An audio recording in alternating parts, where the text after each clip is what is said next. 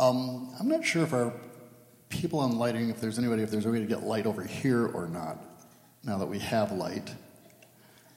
If they can check that and see. If not, I will be the voice in the darkness.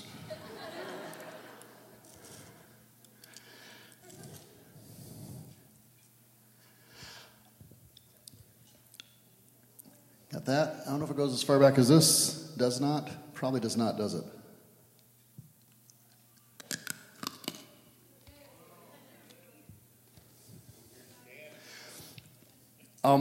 They're telling me up here is better because of the height. Is this sufficient? You don't care really what I look like anyways. Most of you prefer it in the dark anyway.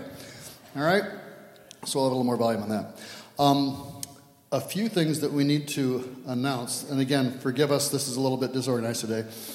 First of all, want to welcome back everyone who was on the Israel trip. I'm just curious. Those of you that were on the trip, if you could raise your hand. Those who were on Israel. A bunch of them in the first service. Okay. We brought back almost all of them. We had almost 40 people that were there and just got back recently, so we'll be sharing more about that. I had a number of pictures that I wanted to show you, but we don't have those, so we'll just zip it right along. Was at an event Thursday for Compassion Pregnancy, who we support. And I just want to tell you, I'm very impressed with the work they're doing. Tamika is one of our people who actually volunteers, and there's others that have been involved. They can use volunteers, but I've been very impressed. And there's more to say, but again, we're not going to take long today. But they're doing a really, really good work. And so if you want to check out some time in regards to that, just very impressed with what I saw and what they're doing. One thing I was supposed to share with you today is that evidently underneath the balcony in the sanctuary, there is a blown speaker that is causing some of you some distress. It's some of the old equipment. It was not part of the current upgrade, so we'll be addressing that soon, just so you know we have heard you. And obviously this morning, it doesn't matter. Okay? But wanted you to be aware at least that we're conscious of that. The pantry will be available at the atrium afterwards here, or the concourse rather, afterwards, if you'd like to pick up some food or pick up some food for someone else. For those of you that are atrium people, usually, that are out here watching it on the stream, today we are all atrium people, and so we're out here. One thing that did hit us as we were gathered here earlier, some of us, is this. It's almost to the day that we got shut down for COVID. And it was weird to some of us as we contemplated canceling this service and the darkness and just the whole thing. But just the idea that we're able to gather with all the distraction around us, that we're still able to gather 3 years later is just something to be celebrated, we thought. So we wanted to reference that. Now, at this portion of our service, generally speaking, we receive our tithes and offerings, and if some of us give online, some of us give in this service. But if you are exploring the things of God, if you have a home church, we don't expect you to participate in the offering. We're told that we're to give freely without any manipulation. It's an act of gratitude. It's an act of worship. It's something, weirdly enough, Jesus actually looked at one time and watched people putting money in, because I think he knows that reflects something of our loyalties and our commitments. But again, if you're in that place where you have a home church elsewhere or you're just exploring things, don't let that be an issue for you today whatsoever. But we are going to pause and receive that here today. So, Father, we come before you, and we lay these things at your feet. Lord, all good gifts come from your hand. The fact that we're even able to gather here yet now in this way. The jobs we have, the relationships we have, the health that we have, the strength and encouragement we have even when our health is failing, and your presence is there. And so, Lord, we pause and we give worship beyond just the praise of our lips. We lay these things at your feet and pray they'd be used for your purposes. In Jesus' name, amen.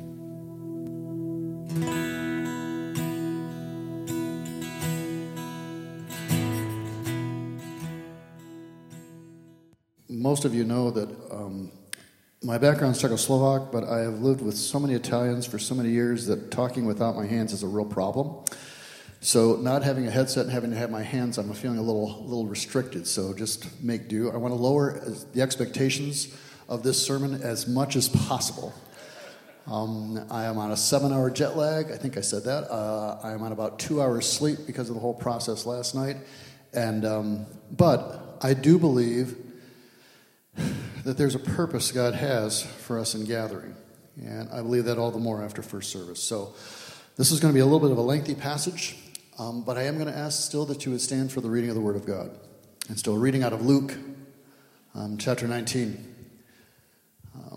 Jesus says, go to the village ahead, and as you enter, you'll find a colt tied there, which no one has ever ridden. That's interesting. Nobody ever rode this thing. Not used to having something on its back. Untie it and bring it here. If anyone asks you, why are you untying it? Tell him the Lord needs it. That should work. Those who were sent ahead and found it just as he had told them. As they were untying the colt, its owners asked them, why are you untying the colt? They replied, the Lord needs it. And it worked. They brought it to Jesus, threw their cloaks on the colt, and put Jesus on. As he went along, people spread their cloaks on the road. When he came near the place where the road goes down the Mount of Olives, the whole crowd of disciples began joyfully to praise God in loud voices for all the miracles they had seen. Blessed is the King who comes in the name of the Lord. Peace in heaven and glory in the highest. Some of the Pharisees in the crowd said to Jesus, Teacher, rebuke your disciples. I tell you, he replied, if they keep quiet, the stones will cry out. As he approached Jerusalem and saw the city, he wept over it and said, if you, even you, had only known on this day what would bring you peace, but now it is hidden from your eyes.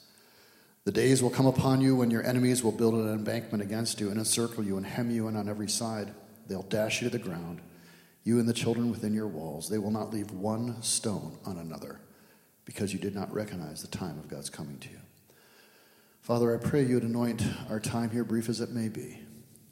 In Jesus' name, amen. You may be seated.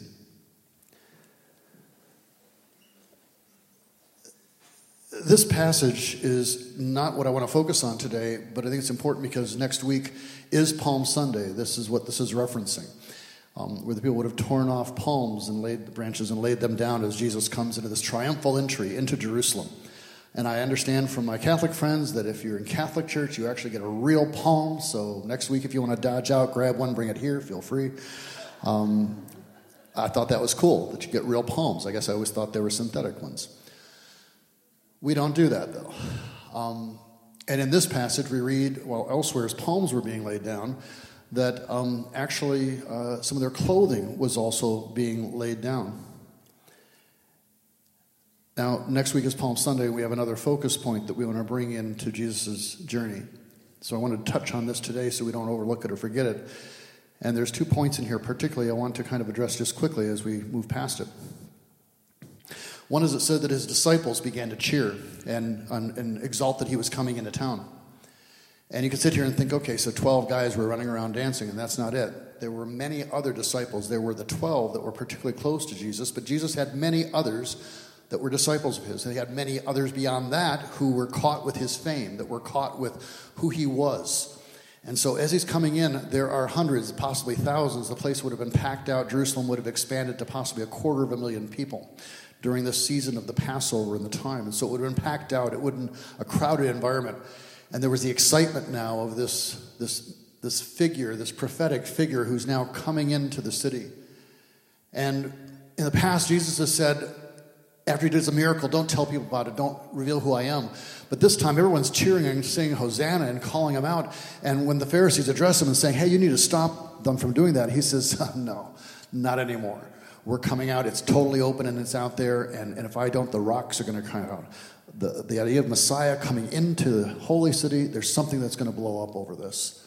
And so there's this, it's listed in almost all the Gospels as the triumphal entry, this triumph, this final key point moment of Jesus' journey.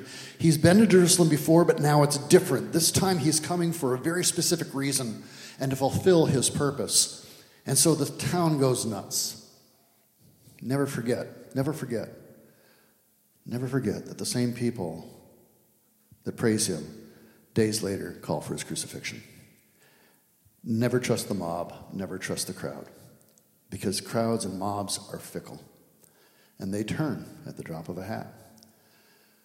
But at this point, it's a moment of joy and celebration. Now, it turns a little somber because as they're coming actually over to the city, Jesus stops at the Mount of Olives and he looks, and in the midst of all this celebration, he begins to weep over Jerusalem. And I'd hope to show you some pictures this morning, and so we'll maybe fit those in next week if there's a time and place to do that. But if you're looking at Jerusalem as you come over the Mount of Olives, then you see the city spread out before you, and you will see this rectangle that is the Temple Mount. And today you'll see the Dome of the Rock with its golden dome and some other things. But in the time of Jesus, it would have been Herod's temple. It would have been this magnificent edifice that dominated the skyline. The rest of the city was maybe 2/3, but this was almost 1/3 of what you're going to see. And the biggest thing that you see, the eastern side of it, and through this deep valley, and you see then just suddenly the whole temple area.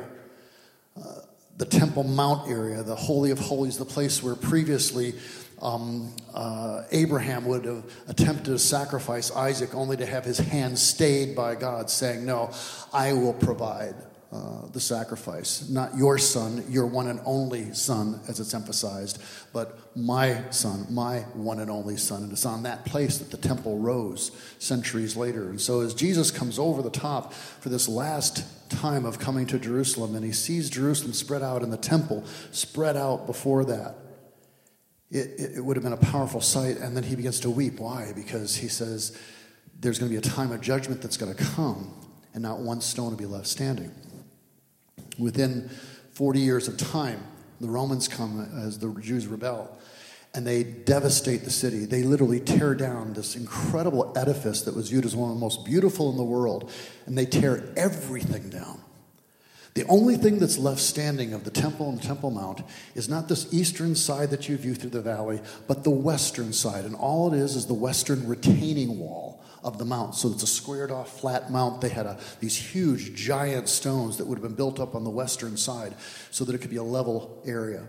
And so all that remains is that western wall, just the retaining wall of the Temple Mount area, which is where people to this day will go of faith to pray as the last vestige of the temple, referred to as the Western Wall, sometimes as the Wailing Wall, because as the Jews would lament their circumstance or the loss of the temple, they would wail in prayer. And so everything's torn down, just as Jesus predicted would happen, and it's taken apart. The temple area was a pivotal place for the Jewish people, and it was for Jesus as well. It was where some of the most significant things took place. And so as he comes riding in on this donkey who's never had anyone ride on it before, but seems to be okay with Jesus, and the celebration is going on, you get this very interesting imagery of this king who comes in humility. Instead of this wild stallion, you see this gentle colt. Instead of great vestige and clothing, you see a simple tunic. You see people's clothes, just common people spread out, and just the common people celebrating. And so there's this humility and there's this brokenness. As he enters into the city, one of the first things he does then is he goes into the temple area. And the temple area is, again, at that time was fascinating. So if you're looking at the eastern, from the east, and the western wall being on the other side, on this southern exposure is a series of steps that would be broader than this area here, probably 3 times the length of this. And there would have been steps going up to the Temple Mount area, but not all the way up. It would go up to a certain level, and then there were 3 doorways over here and 2 exit doors over here, and the people would go through these doorways, and as they go in, they'd go up the steps, and then they would enter into the Temple Mount area. So it's kind of like going into a stadium seating type setup. So you can imagine, if you will, as you come up to this gleaming edifice, and then you come up these series of broad steps, and then you go into this entryway, and you're going into this darkened, stepped cavern type thing, and then you come out, and you're facing the temple. It was an incredibly powerful reveal to come out of that temple, out of that passageway, and view the temple. Right behind him, as he would have done that, would have been the court of the Gentiles. And it was in this place that the money changers were exchanging their wares and selling things. And how many of you have ever done foreign travel before? How many of you crossed and have done foreign travel? If you've done that, then you've probably done money exchange as well, too. And you'll know that the rates can change. And depending on who you talk to, I've been in places where I'll go to 3 different vendors and get 3 different prices. And they'll all swear there's no commission. Well, there is no commission. They've just decided to charge you higher of the rate instead of the proper exchange rate. And so they can cheat you in that way. And it's a real game being played. Well, this is the same thing that's being played here as people come with their local money and are trying to exchange it for the temple money or from Greek drachmas to Roman denarius, whatever the case may be. These guys are cheating the people. Instead of doing the proper exchange rates, they're building in commissions. They're doing different things. They're also selling different animals for sacrifice. All this is going behind, and Jesus loses it for a moment of time, and he begins to flip tables and begins to chase them out. And he says the classic statement, my Father's house is to be a house of what? Prayer. You've made it a den of thieves. And so we get this impression of this meek and mild Jesus who never challenges anybody, who never stretches anyone. He just is kind. No, there's a challenging. There's something speaking powerfully in this moment of time. And that's the triumphal entry. That is what Jesus does in this place and time. There's something else that happens in the temple courts. A lot of different things. At a different point in time, Jesus comes into the temple courts in John chapter 8. And it says all the people gathered around him, and he sat down to teach them. And the teachers of the law and the Pharisees brought in a woman caught in adultery. And they made her stand before the group and said to Jesus, Teacher, this woman was caught in the act of adultery. In the law, Moses commanded us to stone such women. Now, what do you say?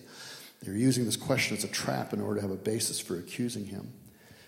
He bent down and started to write on the ground with his finger. Now catch the imagery again of what I've just said. This magnificent Temple Mount that occupies 1/3 of the city. These broad steps that people would go up and then go through these triple entrances through this passageway. And then suddenly the temple area itself is revealed. But this whole area on top that worship would have been going on. And once you get past the court of the Gentiles and the money changers, there'd be different worship, different things taking place. It's in this place, in this beautiful edifice in the center of everything, that they bring this woman. The exposure, the heartlessness, the cruelty, the weird focus on just the woman. The man's not present. They bring her in, and they bring her before him. She's a tool for their purposes to entrap Jesus. That's all she means to them. There's no justice. There's no strive for redemption. There's no care or concern or love of any kind. She's strictly a tool for their purposes. He bends down, starts to write on the ground with his finger, and when they kept on questioning him, he straightened up and said to them, Let any of you who is without sin be the first to throw a stone at her. He's not saying don't. He's just saying who's without sin. Again, he stooped down and wrote on the ground.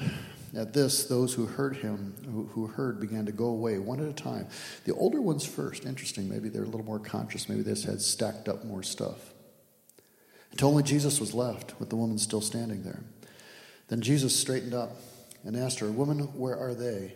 Has no one condemned you? No one, sir, she said. Then neither do I condemn you. Go now and leave your life of sin. Some people want to stop at that point where he says, Neither do I condemn you, and say that Jesus was okay with this. He wasn't. The complete passage says, Go now and leave your life of sin. These men had brought her for their own purposes without any concern, no chance for redemption, only death was in the offing. Jesus challenges what she has done, but his purpose is not to their destruction. The purpose is for redemption, for the change of life, for the change of style. And so he says, I'm not here to condemn you, but I am here to see you changed. I am here to see that this doesn't continue on. And so I'm saying to you, I don't condemn you, but go now and leave your life of sin. Do not go back into this. You've been spared. You have a moment that should transform your life. Dostoevsky, Fyodor Dostoevsky is a writer of Russian writer, wrote some really powerful stuff. And one of the most accomplished writers you're going to find of Russia. Early in his life, Dostoevsky went through basically a virtual resurrection. He'd been arrested because he belonged to a group of radicals that had been judged treasonous by Tsar Nicholas I. And so Tsar Nicholas, to get these young guys, these dilettantes who are playing at revolution, he wanted to give them the gravity of their situation. And so he sentenced them to death for their actions. He gets them dressed up in white death gowns. They're led to a public square where a firing squad is waiting for them. Blindfolded, robed in these white burial shrouds, hands tightly bound behind them, they're paraded before a gawking crowd that had come to see the execution. Then they are tied to posts. And then the execution squad raises their rifles, ready. Aim, they cock the rifles. And then just as they're about to say fire, a horseman gallops in at a prearranged signal with a message from the Tsar. He is going to mercifully commute their sentence to life imprisonment. The whole thing was a mock execution. It was designed to psychologically torture these men. And Dostoevsky was one of those, shrouded, wrapped, tied, waiting for the final order, the click of the gun, only to find out that his life's been reprieved. Dostoevsky never recovered from the experience. He had peered into the jaws of death, he says, and from that moment life became more precious beyond all calculation. Now, he says, my life will change. I shall be born again in a new form. And then as he boarded the train for Siberia, where he's going to be sent away for what will turn out to be 10 years, some Christian woman hands him a New Testament, the only book he's allowed to keep in the prison camp. And he says that he devoured that book in his confinement, and that after 10 years, that he emerged from exile with an unshakable Christian conviction. He expressed it this way, quote, if anyone proved to me that Christ was outside the truth, then I would prefer to remain with Christ than with the truth. That moment of near death had transformed his life, and so that he was now changed. This same thing takes place with this woman, I believe, who in that moment of facing that horrible moment that her life would be over, hung out in shame and all the rest, but Jesus extends to her not condemnation, but grace in that moment.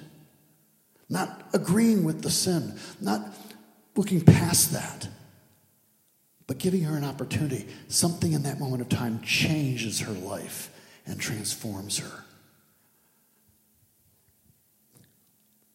God never winks at sin. But Christ didn't come into the world to condemn the world, but that through the world, through him, the world could be saved. Now here's an interesting thing. That woman, we don't know her name. There's another woman who anoints Jesus' feet, breaks open perfume, pours it out. And there's a sense that she's a prostitute. Both of these women have been associated with Mary. But here's the thing.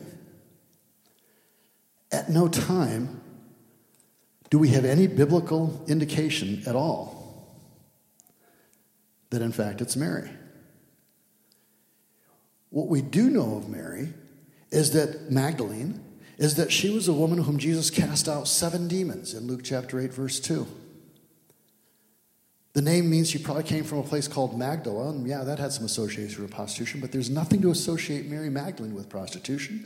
There's nothing to associate her with this adultery. There's nothing to associate her with this woman who breaks open the perfume. And yet this concept, this vision, this view of Mary has persisted for around 1,500 years. Where did it come from? Biblically, there's no basis. In the year 591 A.D., 591, Pope Gregory I gave an Easter sermon. And in that Easter sermon, he connected 3 distinct characters named Mary and wove them into one. and declared that was Mary Magdalene. And from that point on, this poor woman's reputation has been trashed. But as far as we know, and I put in strong parentheses the word only, the only thing she had were 7 demons.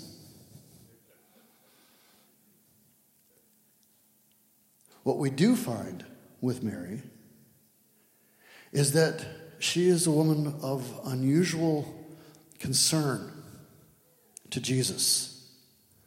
She witnesses most of the events surrounding the crucifixion. She's present at the mock trial of Jesus. She hears Pontius Pilate pronounce the death sentence. And then she sees Jesus beaten and humiliated by the crowd. She was one of the women who stood near Jesus during the crucifixion to try to comfort him. And she's also the earliest witness to Jesus and his resurrection.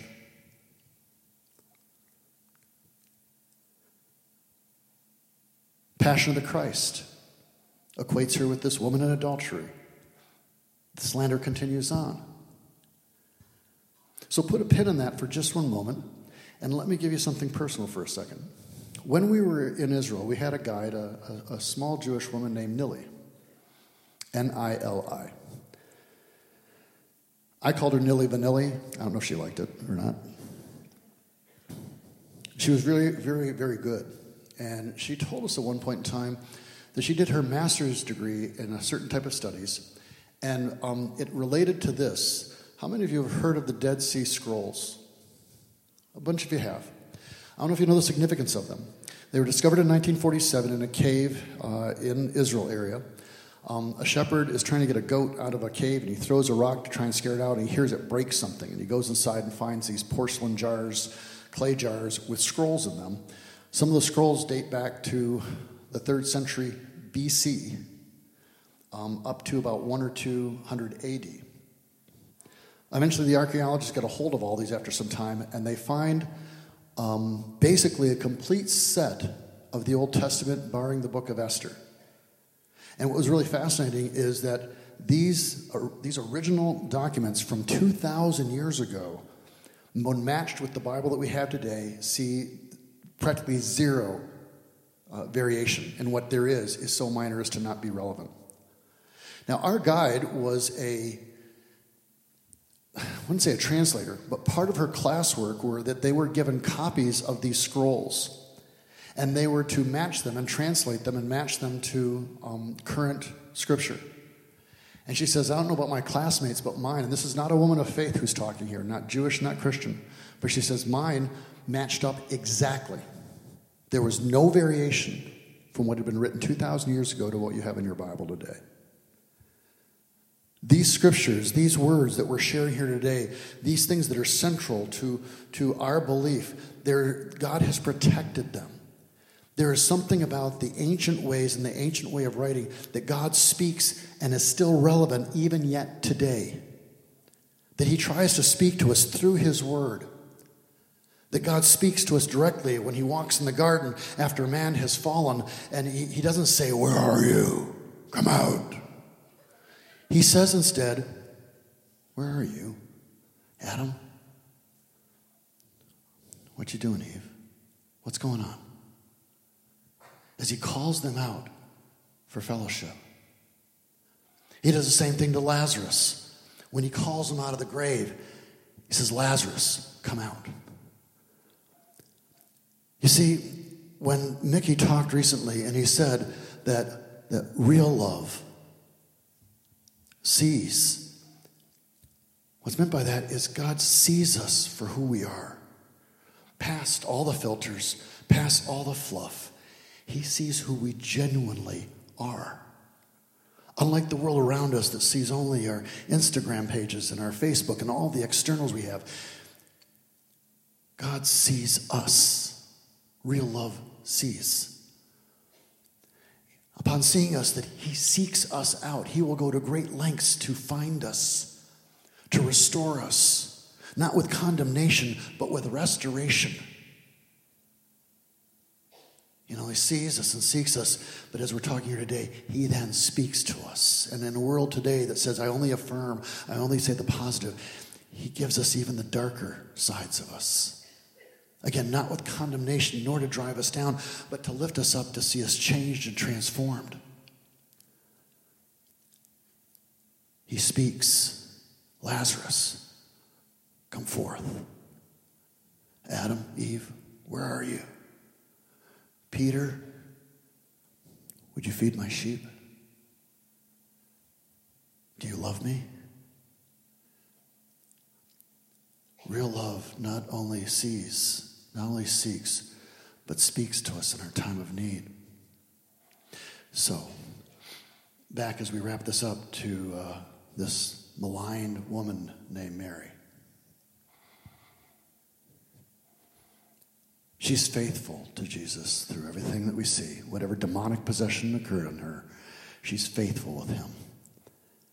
Whatever maligning statements are made about her by others at that time or later, any confusions with the other Marys, she deals with it. She stays with Jesus. And then we find this. We find even after he's died,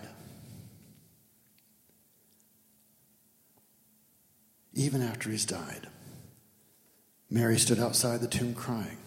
And as she wept, she bent over to look into the tomb and saw two angels in white seated where Jesus' body had been, one at the head and the other at the foot. And they asked her, "Woman, why are you crying?" "They've taken my Lord away," she said. The one who had freed her from demonic possession, the one who had not condemned her but restored her, the one who had changed her life, the one who had transformed how she saw everything and how her interactions were with everyone. "They've taken my Lord away, and I don't know where they've put him." At this, she turned around and she saw Jesus standing there, but she didn't realize it was Jesus. She had come in the dark before the sun had even come up to minister to the body. It was still just barely getting light. She's been crying. There's tears in her eyes. Whatever the case, he asked her, "Woman, why are you crying? Who is it that you're looking for?" Thinking he was the gardener, she said, "Sir, if you'd carried him away, tell him where you put him, and I'll get him. If you stole the body, if you took it, whatever, I'll do it. I won't tell anyone. Just let me minister to him, this person who changed my life." And then Jesus speaks. "Mary." In the same way that Lazarus is called out of the dark of the tomb, in the same way that Adam and Eve are eventually drawn in the same way that Peter's restored, Mary, upon hearing her name and hearing him speak it, suddenly realizes who he is. This morning, I got here at 5 a.m. The emergency lights are on. We've got some power, but not everywhere. We don't have any heat. A few others came here because they're really great people and because I called them at 5 a.m. And we're having a conversation about having services today, and we realize we can't have service. We're not going to have service. There's just too many challenges to overcome. Imagine this place darkened, and just the emergency lights are on. It's still dark out. And so at 7 o'clock, I texted the team and I said, "We're canceling." I hate canceling. I hate the idea that someone comes and doesn't find the church open and welcoming. I just hate giving up. I'm just ornery. And so it's still niggling at me, and as we're starting to try and take some steps, I'm still like, isn't there something? And I'm going to tell you the fact, absolute truth of what took place. Within 15 minutes of that time, as I'm continuing to agonize, I've given up, I've surrendered, we're going to go. The sun started to rise. I don't know the exact time, I may be off a little bit on this, but it was around the 7 o'clock marker. So the sun starts to rise, and this room you can see it gets filled with light. And suddenly the emergency lights kind of faded away. And there was something just encouraging about having the sunlight. I don't know. I just felt like the Lord saying, no, this is not. And so I've done something I've never done before. Once we've called something, we stay the course. I reverse course. I sent people, I said, don't reverse it. We're going to meet. We yanked in a couple of generators out back. We threw some things together so fast that in first service, we're still talking to each other as the service is going on, what we're doing. But people gathered in the first service. And now you're here, and you wouldn't have been. And I don't know what your situation or circumstance is. I don't know. Some of you are visitors, I'm sure. This is your first exposure to this church. Yay.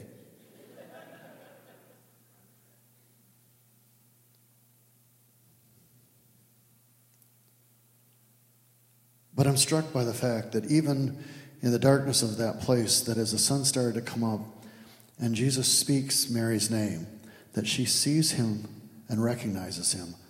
And there was something that occurred in that moment. And I believe that even as the sun filled this place, that God has ordained that we should meet today. Now, I don't know what portion, if anything, of this message applies to you.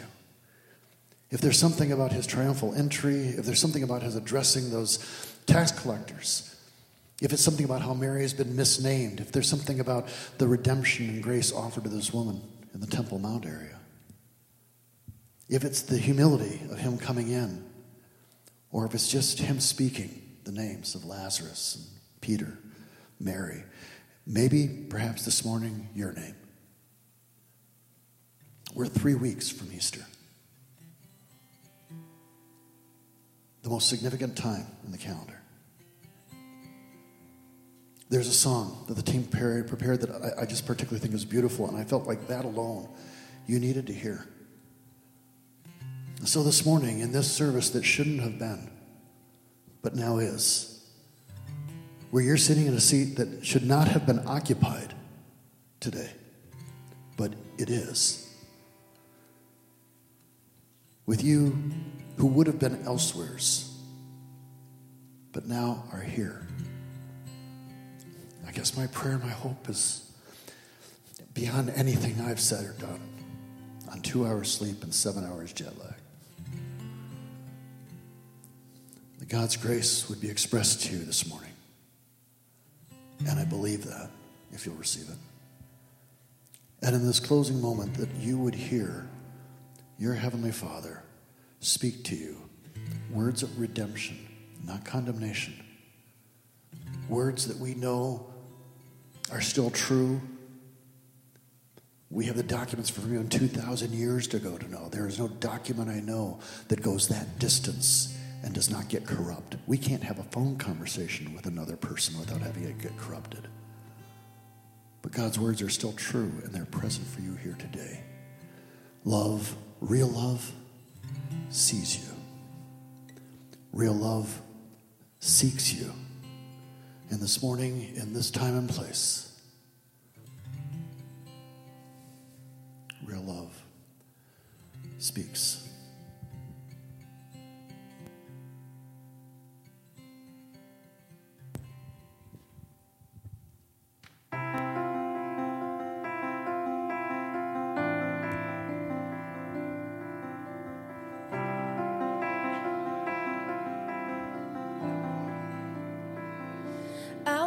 Hear you louder than the noise. I want to feel you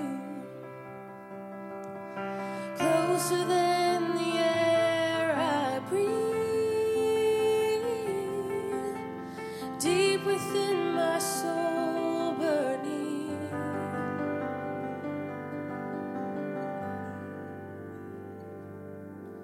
Speak to me, let my heart be awakened by the whispering of love. Pull me close to your heart, let the silence now be filled with your voice.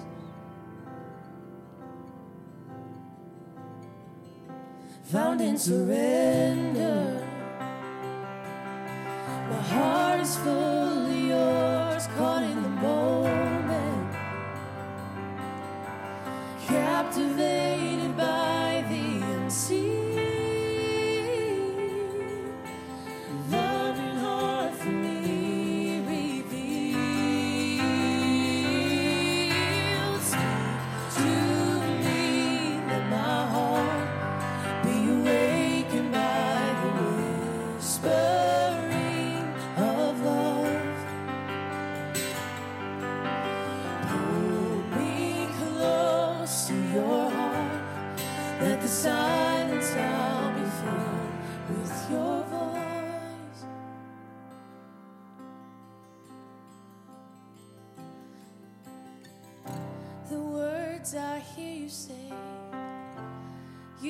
been speaking out for all of time, all of time.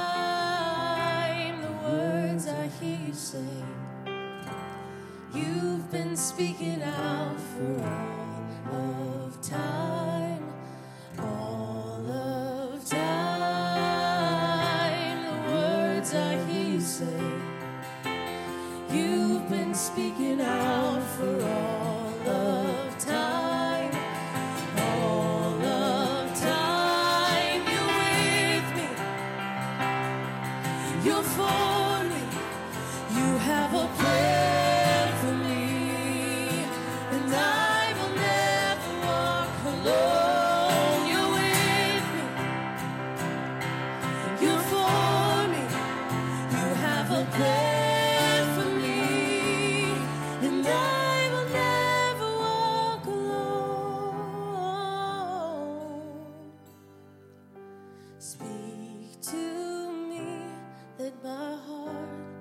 Be awakened by the whispering of love.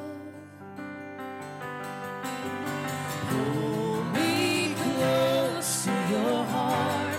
Let the silence now be filled with your love. Speak to me, let my heart be awakened by the whisper.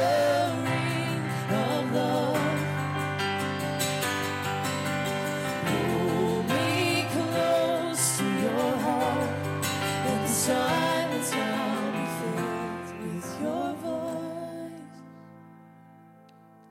filled with your voice.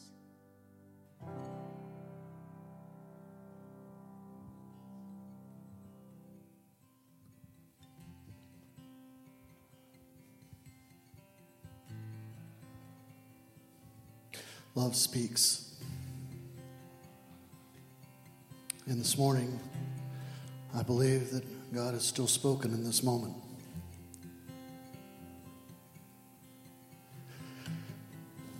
There are so many things that shouldn't be. We shouldn't be standing here right now. Some of us shouldn't be alive right now. There are those of us that shouldn't have the jobs that we have or the relationships that we have, and yet by God's grace we do. As we begin to work our way towards Easter, let us be conscious of God's graciousness in our lives.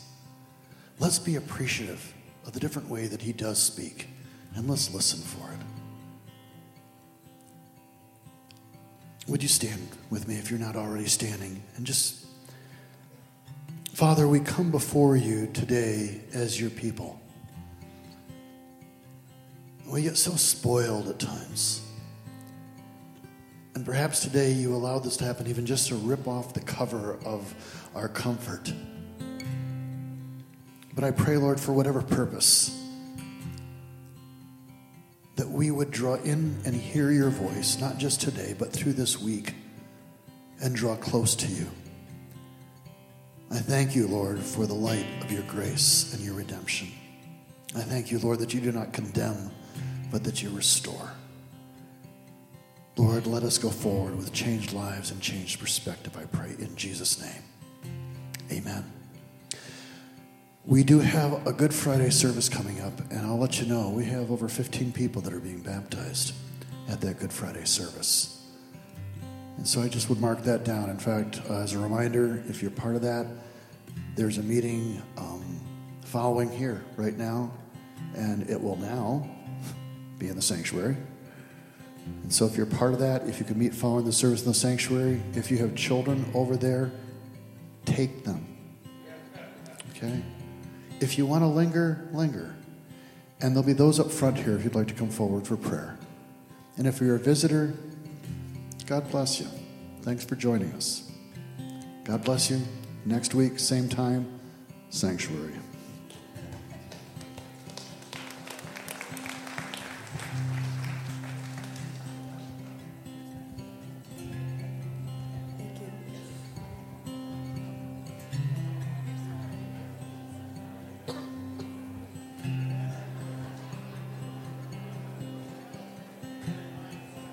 I just want you and nothing else, nothing else, nothing else will do. I just want you, nothing else, nothing else, nothing else will do. I just want you, nothing else, nothing else, nothing else will do. I just want you, nothing else, nothing else, nothing else will do. I'm caught up in your presence. I just wanna sit here at your feet. I'm caught up in this holy moment. Never wanna leave. Lord, I'm not here for blessing.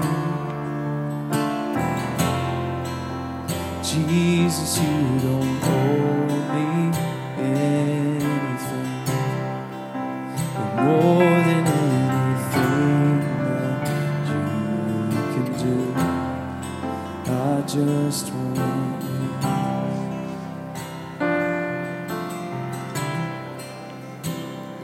And I'm sorry when I've just gone through the motions. I'm sorry when I forgot that you're enough. So take me back.